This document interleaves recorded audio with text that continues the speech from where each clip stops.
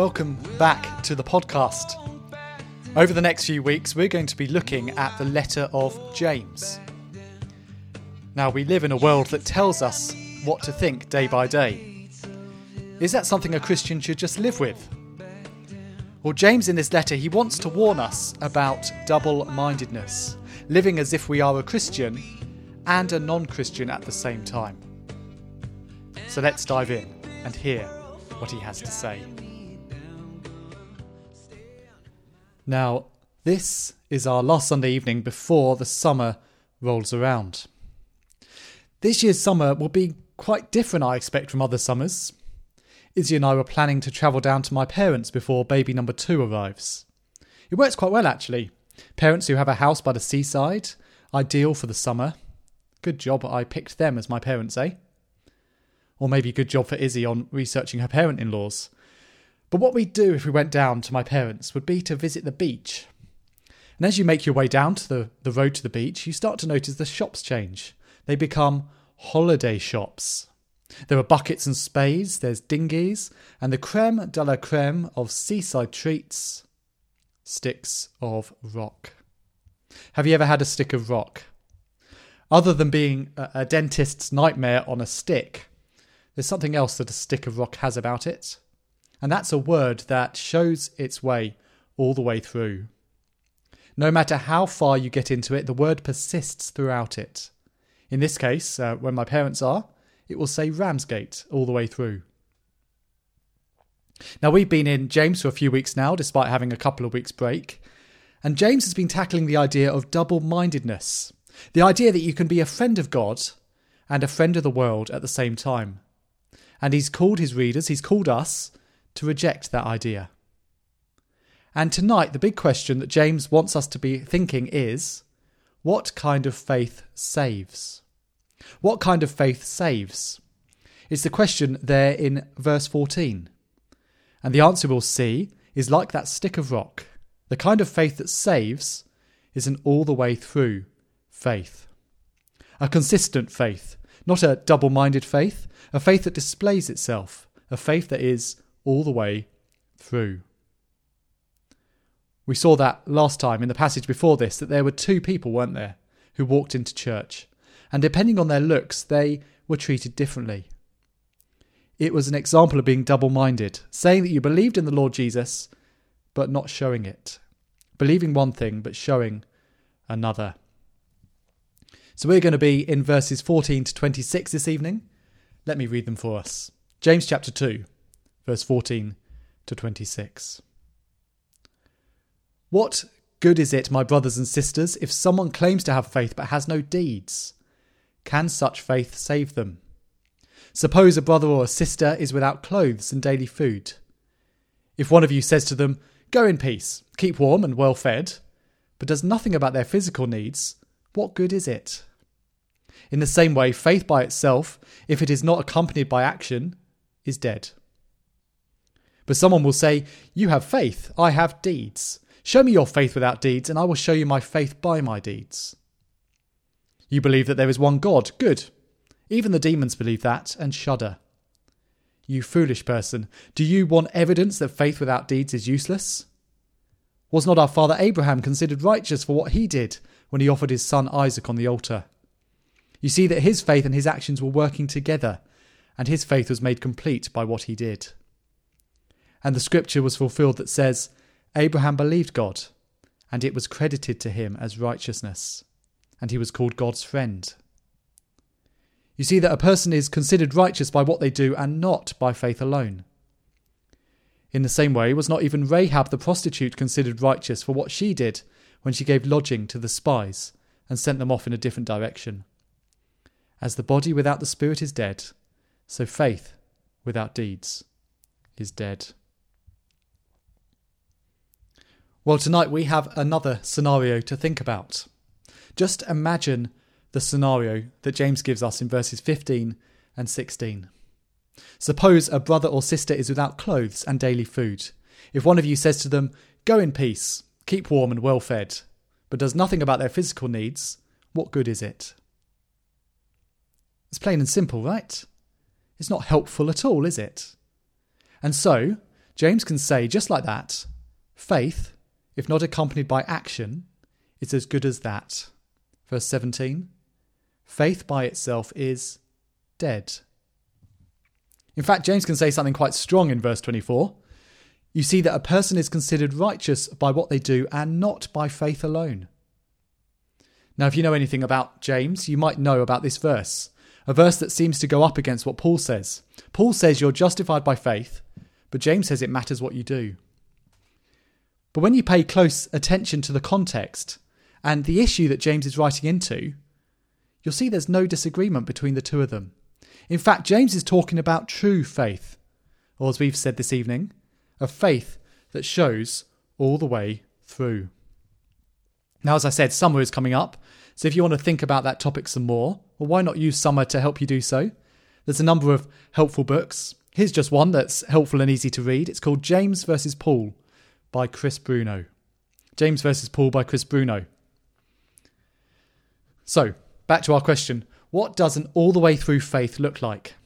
Well, there are 2 points for us this evening. The first, don't be like a demon. Have a look at what James says in verse 19. You believe that there is one God. Good. Even the demons believe that and shudder. You see, demons are experts in theology. They know all there is to know about God, but they keep it at an arm's length. It doesn't show. The word comes to them, but it doesn't do anything. James is basically saying the same thing, isn't he? True saving faith shows itself. It shows itself all the way through. The idea is ludicrous, isn't it? Knowing, but not doing, isn't enough. If you think that knowing about God is enough to save you, well, you have to say that the demons are saved. And James doesn't pull any punches. He says that's absolutely stupid. Have a look at verse 20. You foolish person. Do you want evidence that faith without deeds is useless? Demons hear the word. They have it all up here. But it doesn't make any difference. They do not act in light of it.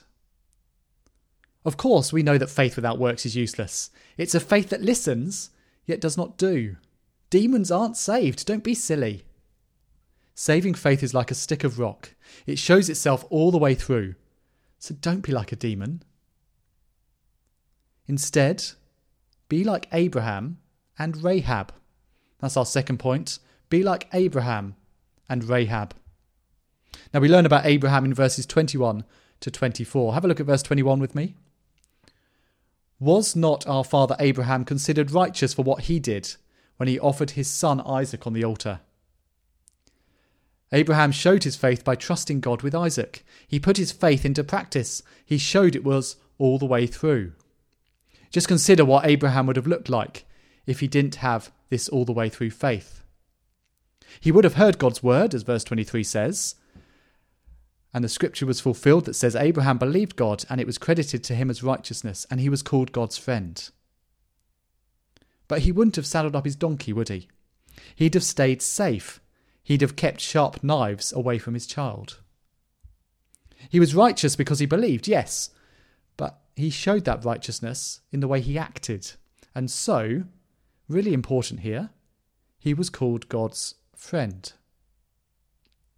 Just imagine if you had a friend who said, I'll be there for you. But when the rain started to fall, they were nowhere to be seen. That's not much of a friend, is it? Friends show their colours by their actions. Same with faith. And notice what Abraham is called, verse 21. Our father, Abraham. So if we want to show family likeness to Abraham, well, we follow his faith. We hear the word and we let it affect what we do. Well, how about Rahab? Well, as the invading army of Israel was coming her way, what does she do? Verse 25. In the same way, was not even Rahab the prostitute considered righteous for what she did when she gave lodging to the spies and sent them off in a different direction? She heard the word and she trusted it, becoming a kind of first fruits. She had the word planted in her and it saved her, and it showed itself in letting the invading army in and joining their side. Once again, just imagine what Rahab would have looked like if she had demon faith, if she didn't have an all the way through faith. She'd have heard the word that Israel was coming to town. Her heart probably would have melted with fear. But she wouldn't have welcomed those spies. She would have turned the sign round and said no vacancies. But instead, she received the word she heard, and it showed all the way through. It showed into her actions. That's James's point. It's quite an easy one to get, isn't it? True saving faith shows itself. It shows itself all the way through. Not like demons, but like Abraham and Rahab. So if that's the case, what might that look like for us? I'm sure you can think of all sorts of things. Let me just work out 3 different life stages, though, to give us an idea. 3 different big life changes. Take students. You might have someone in your family or know someone who's about to go off to university. It's a tricky time. You have to balance your grades and figure out where you can go study. Now, a Christian student may know that a good Christian union is something that it's good to have. A group of people who can keep them going, keep them in the Bible. That's belief coming through, isn't it? But which is more important?